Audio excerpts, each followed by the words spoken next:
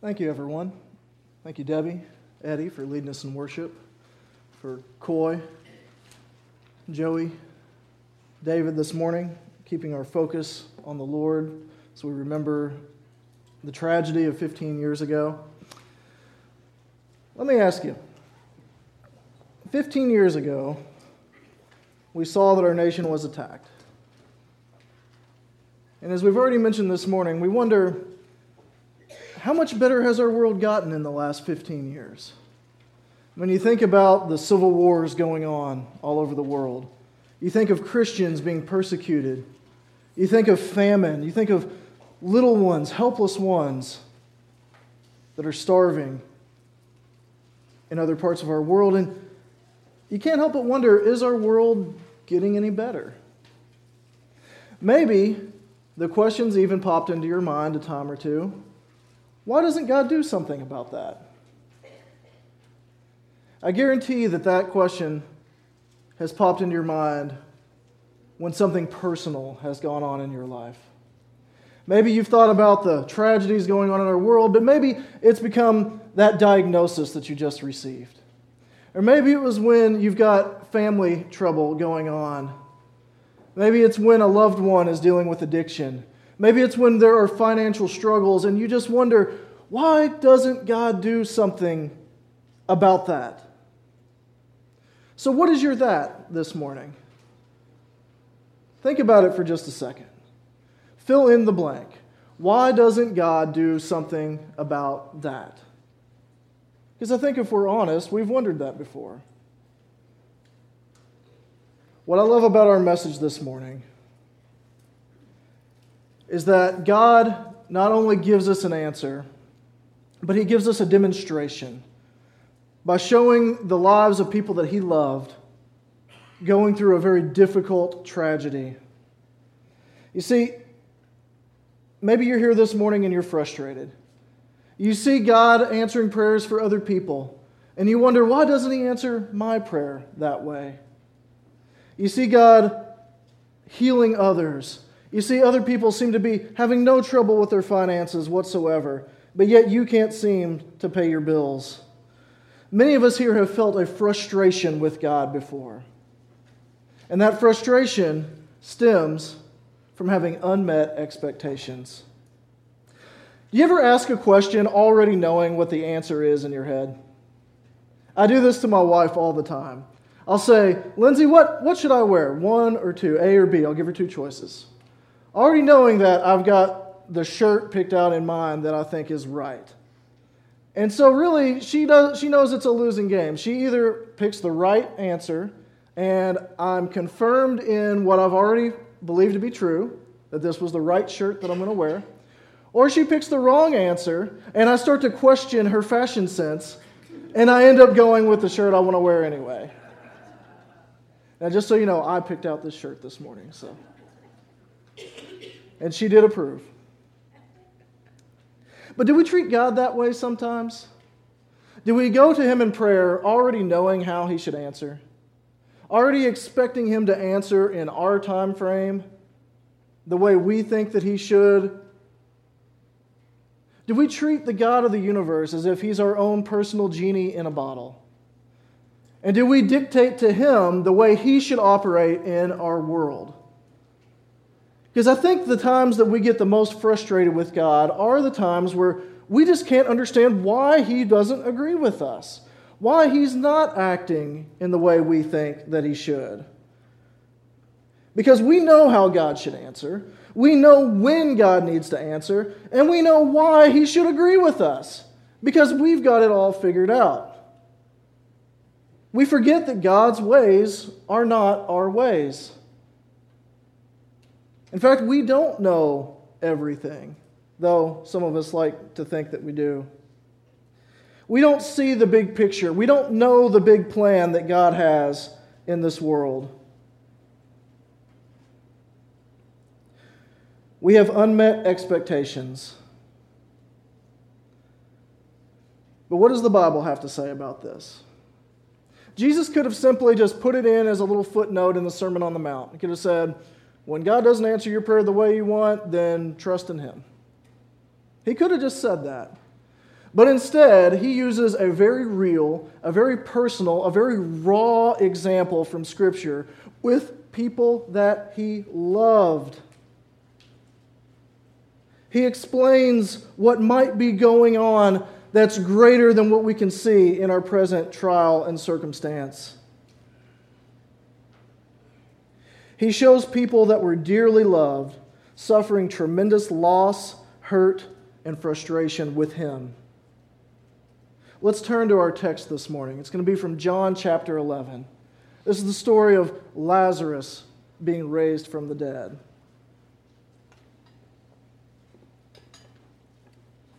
Now, a man named Lazarus was sick. He was from Bethany, the village of Mary and her sister Martha. Now, this is the Mary whose brother Lazarus, who now lay sick, was the same one who poured perfume on the Lord and wiped his feet with her hair. So the sister sent word to Jesus, "Lord, the one you love is sick." When he heard this, Jesus said, "Well, this sickness will not end in death. No, it's for God's glory, and so that God's Son may be glorified in it." Now we get the beginning of the story. Jesus receives word that the one he loves is sick. And his answer, his response, is one of encouragement. He says, "Don't worry. This will not end in death. This will bring about the glory of God." That's encouraging, right? I liken this to when you go to church and maybe you're down and discouraged, but yet you receive a word of encouragement. Someone lifts your spirits, or the worship, you feel like you connect with God, or you connect with the message. Or maybe you're in your personal study time, your personal devotions, and you read something in Scripture that gives you hope and inspiration. Jesus has given hope and inspiration to these messengers that what is going on with Lazarus will not end in death. This is a great thing, but let's continue reading, because what Jesus does next doesn't seem to make a lot of sense. Picking up in verse 5, John 11. Now Jesus loved Martha and her sister and Lazarus. So when he heard that Lazarus was sick, he stayed where he was 2 more days. And then he said to his disciples, "Let's go to Judea." Now John, the author of this gospel, makes it a point twice now to tell us Jesus loves these people. He loves Mary, Martha, and Lazarus. But yet when he receives word that Lazarus is sick, he stays put. 2 more days, he just waits. It doesn't seem consistent. If Jesus loves them and he received word that he needs to go do something, shouldn't he just get up and go? You ever have that family member that you're always waiting on? I think we take turns in our house, depending on who it is, every certain day, where one of us is always going to be delaying the rest of us from getting where we need to go. But in this instance, Jesus is not just trying to leave the house or get to school on time. This is actually a life and death situation with one of his closest friends. But Jesus deliberately stays put. Why does he do that? Why does he make an effort to be late in this situation? Doesn't he love them? Well, John's already told us that he does. Doesn't he care what's about to happen? Doesn't he care about the suffering that they're going through? The agony, the anticipation of when is Jesus going to get here? It doesn't seem like he does, but the story's not over. Let's continue to read. Jesus, after he says, "Let's go to Judea," his disciples, they speak up and they say, "Well, wait a minute. We don't need to go that way because there are Jews trying to stone you and kill you." After 2 days, his disciples are probably weighing the pros and cons of this journey. I mean, do we go and risk getting killed? He's probably not doing so well. He might even be dead. But when the disciples object to them going, Jesus has a very strange response. Let me read this to you. This is in verse 9 and 10. Jesus answers to them, "Are there not 12 hours of daylight? Anyone who walks in the daytime will not stumble, for they see by this world's light. It's when a person walks at night that they stumble, for they have no light." Okay? Jesus, we're talking about going to Bethany, going through Jerusalem to go heal somebody. What are you talking about? Day and night and light and darkness and walking and stumbling. What is Jesus saying here? It seems kind of strange, right? Well, what Jesus is talking about is opportunity. You see, he knows that his time on earth is coming to an end. And he says that there is only a little time of light left. You see, Jesus is often referred to as the light of this world, but when he ascended into heaven, part of that light went with him, and he had to leave a light on earth for his followers. So what he is telling them is that what is going to happen at Bethany is going to give you a light that you'll be able to carry with you into the dark days ahead. I'm going to fan a flame of your faith so that when I'm gone, and when you face persecution, when you face hardship, when everything else around you goes dark, you'll still have faith. Jesus is talking about the opportunity. After a little bit more discussion, Jesus then tells them plainly, Lazarus is dead, and for your sake I'm glad I was not there, so that you may believe. But now let us go to him. Again, Jesus loves them. But now he's saying, I'm glad that he's dead and I wasn't there. That doesn't sound very loving. But why does Jesus say, purpose statement, so that you may believe? Jesus is working something that they cannot see right now. It sounds pretty harsh of him, but he's got a bigger plan in mind. So his disciples, they need to see what's going to happen so that their faith would be strengthened for the days ahead. Jesus is teaching them that trials are opportunities to reach new depths of faith. You see, one of the biggest killers of our faith is self-reliance. When we start thinking, I've got everything under control, I can do everything on my own, I don't need to worry about anything, when things are going good, we forget God. We start to say, well, there's not really any need to pray. Everything is going along just fine. We start to feel pretty confident in what we've done and what we've accomplished. It's only when the trials hit, as someone mentioned earlier, when we look at the tragedy that goes on around us, that is a wake-up call to turn to the Lord. If everything went our way all the time, would we look to God for his provision? Would we pretty much be our own gods? Would we only treat God and prayer to him as if we're asking our genie for our own personal wish? And do we get upset with God when he doesn't give us our way and answer things the way we want him to? So Jesus lets Lazarus die. And now he's going to go to him. And the preliminary reason that he gives for letting this tragedy occur is so that their faith might reach new depths. Let's continue with the story. Picking up in verse 17. On his arrival, Jesus found that Lazarus had already been in the tomb for 4 days. 4 days is important. We'll come back to that. Now, Bethany was less than 2 miles from Jerusalem. 2 miles. Even with all the crowds and all the people swarming around him, it was a 2-mile journey from Jerusalem to Bethany. Many Jews had already come to Mary and Martha to comfort them in their loss of their brother.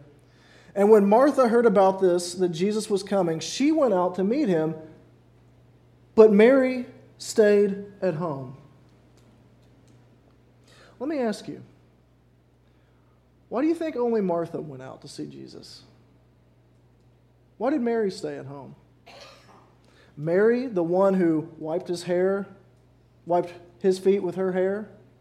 Mary, the one who, while Martha was off busy preparing the meal and the preparations for the guest, she could not leave Jesus' feet. She wanted to hear his teaching. She wanted to be with him all the time.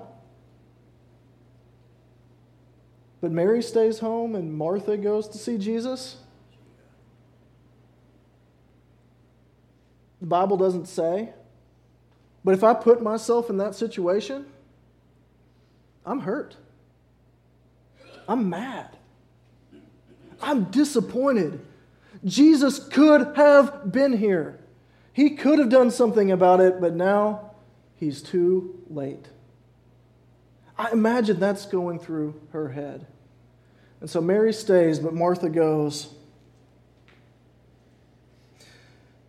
Verse 21, Lord, Martha says to Jesus, if you had only been here, my brother would not have died. But I know that even now God will give you whatever you ask. Jesus says to her, your brother will rise again. Martha answered, I know. I know he will rise again at the resurrection in the last day. Do you get how raw this is?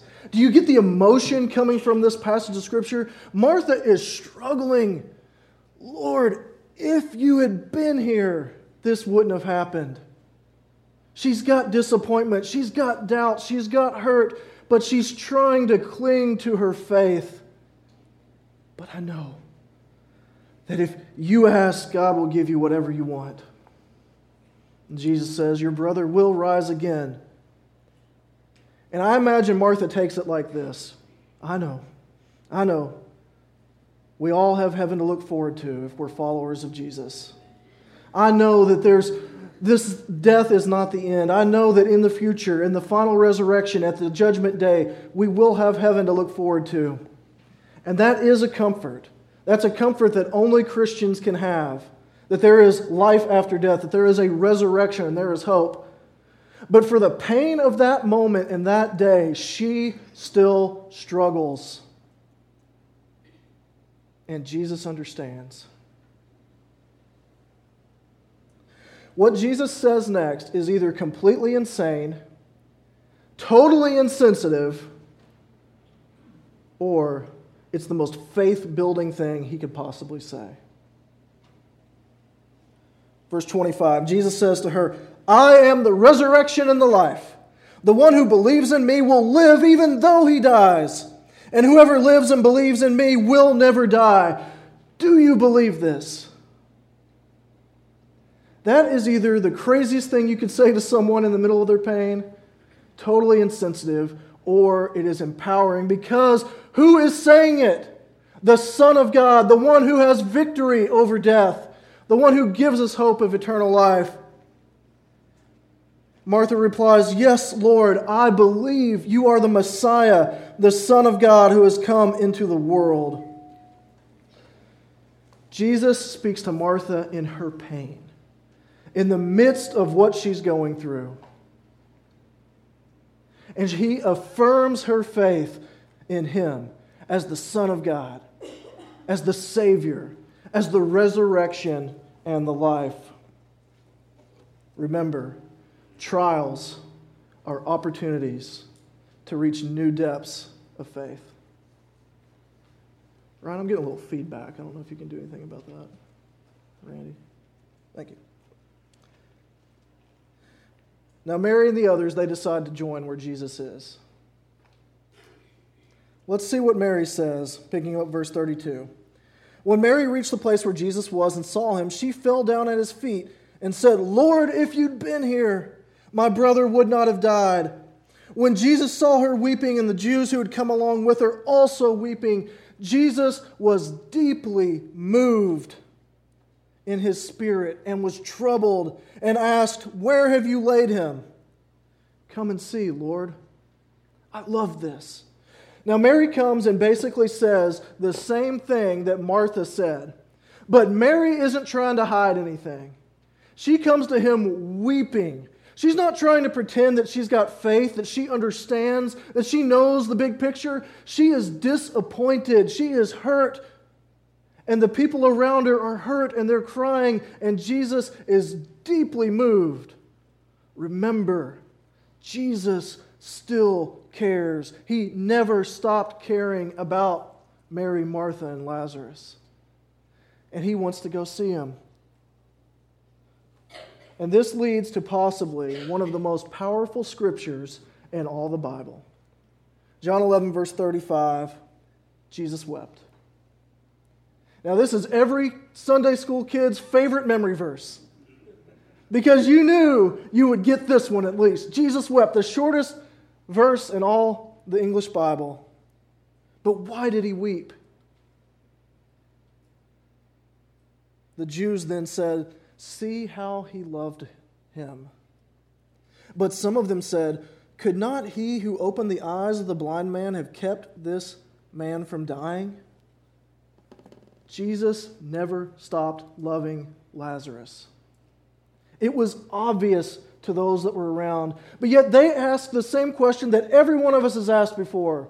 Couldn't he have prevented this?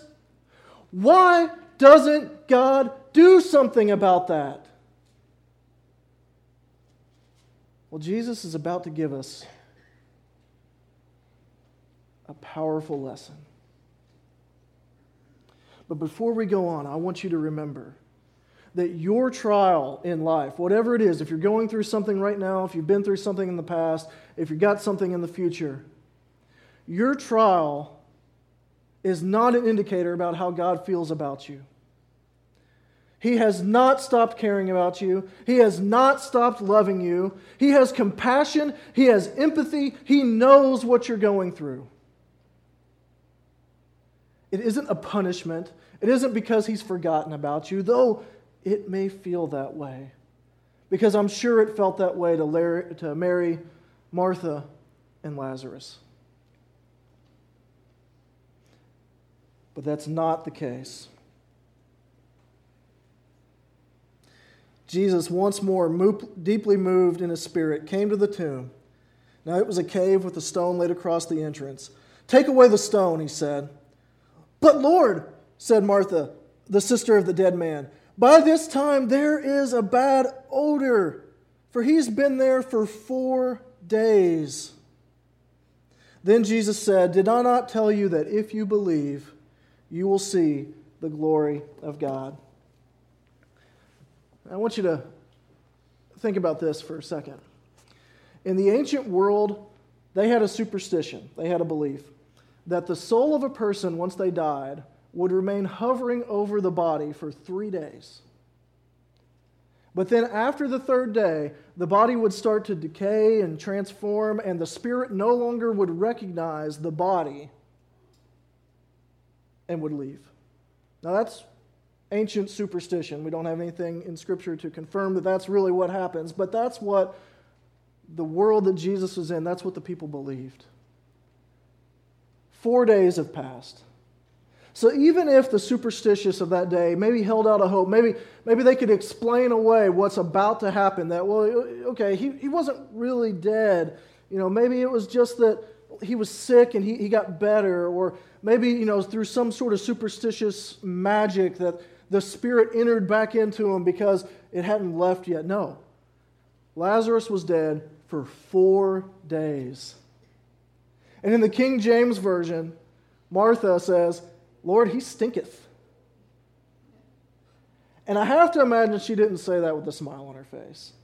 In fact, I imagine Martha said it like this: 4 days he's been dead. 4 days. When did we send word to you, Jesus? How long did you sit there and wait before you left? 4 days. But Jesus says, "Did I not tell you? Did I not tell you, Martha, that if you believed, you would see the glory of God?" Her faith is being put to the test here. She said, "Yes, I believe you're the resurrection. I believe you're the Son of God. I believe you are the Messiah that's come into the world. I believe that God will give you anything you ask, but this seems impossible. I don't know about this." But Jesus tells us what to do. When there are no answers as to why doesn't God do something about that? When there are no answers, look for God's glory. What is God doing in the midst of your pain? What is he doing in your world, in your family, What is he doing that is bringing him glory? What Jesus asked does not make sense. It does not, but he asks them to trust him.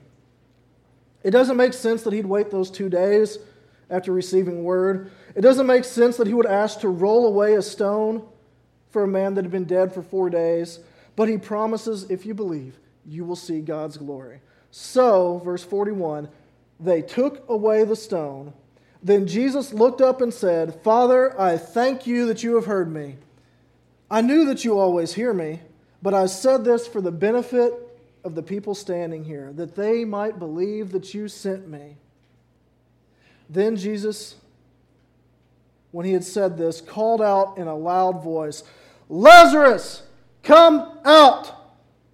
And the dead man came out, his hands and feet wrapped with strips of linen and the cloth around his face. And Jesus said to them, take off his grave clothes and let him go. You want to know why he had to tell them to do that?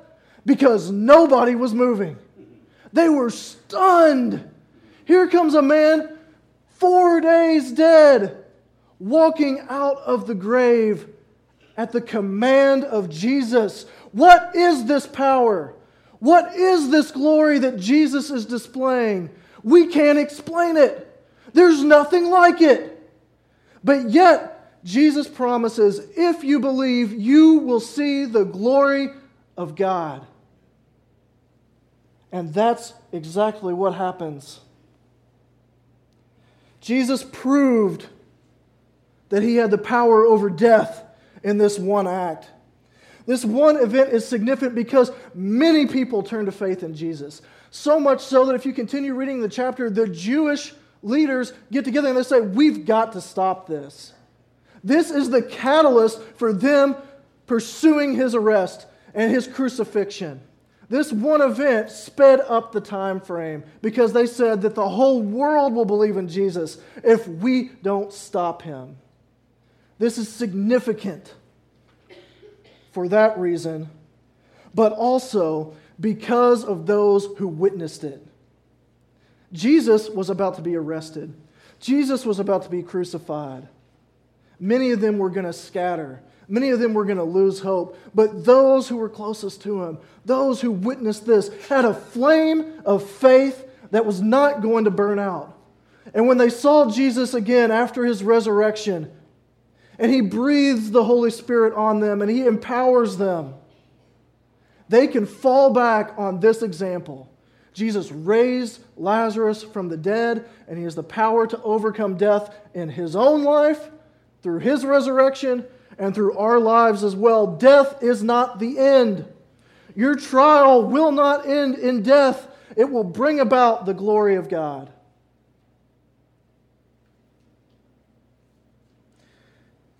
And he offers that to each one of us here this morning as well. Whatever it is, whatever your that is, why doesn't God do something about that?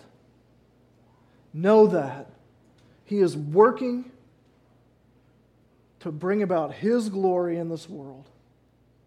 And he is giving you something that will take you to new depths of your faith if you will believe. Our trials are opportunities. If you believe, you will see the glory of God. When all hope is lost, when it seems like that he's just not there, that he's late, that he hasn't shown up, that he doesn't care, he still loves you. In the face of death, Jesus says, I am the resurrection and the life. Whoever believes in me, even though they die, yet will they live. And whoever lives by believing in me will never die. I don't know what your trial is this morning. I don't know what you're worried about or you're afraid of or you're concerned with.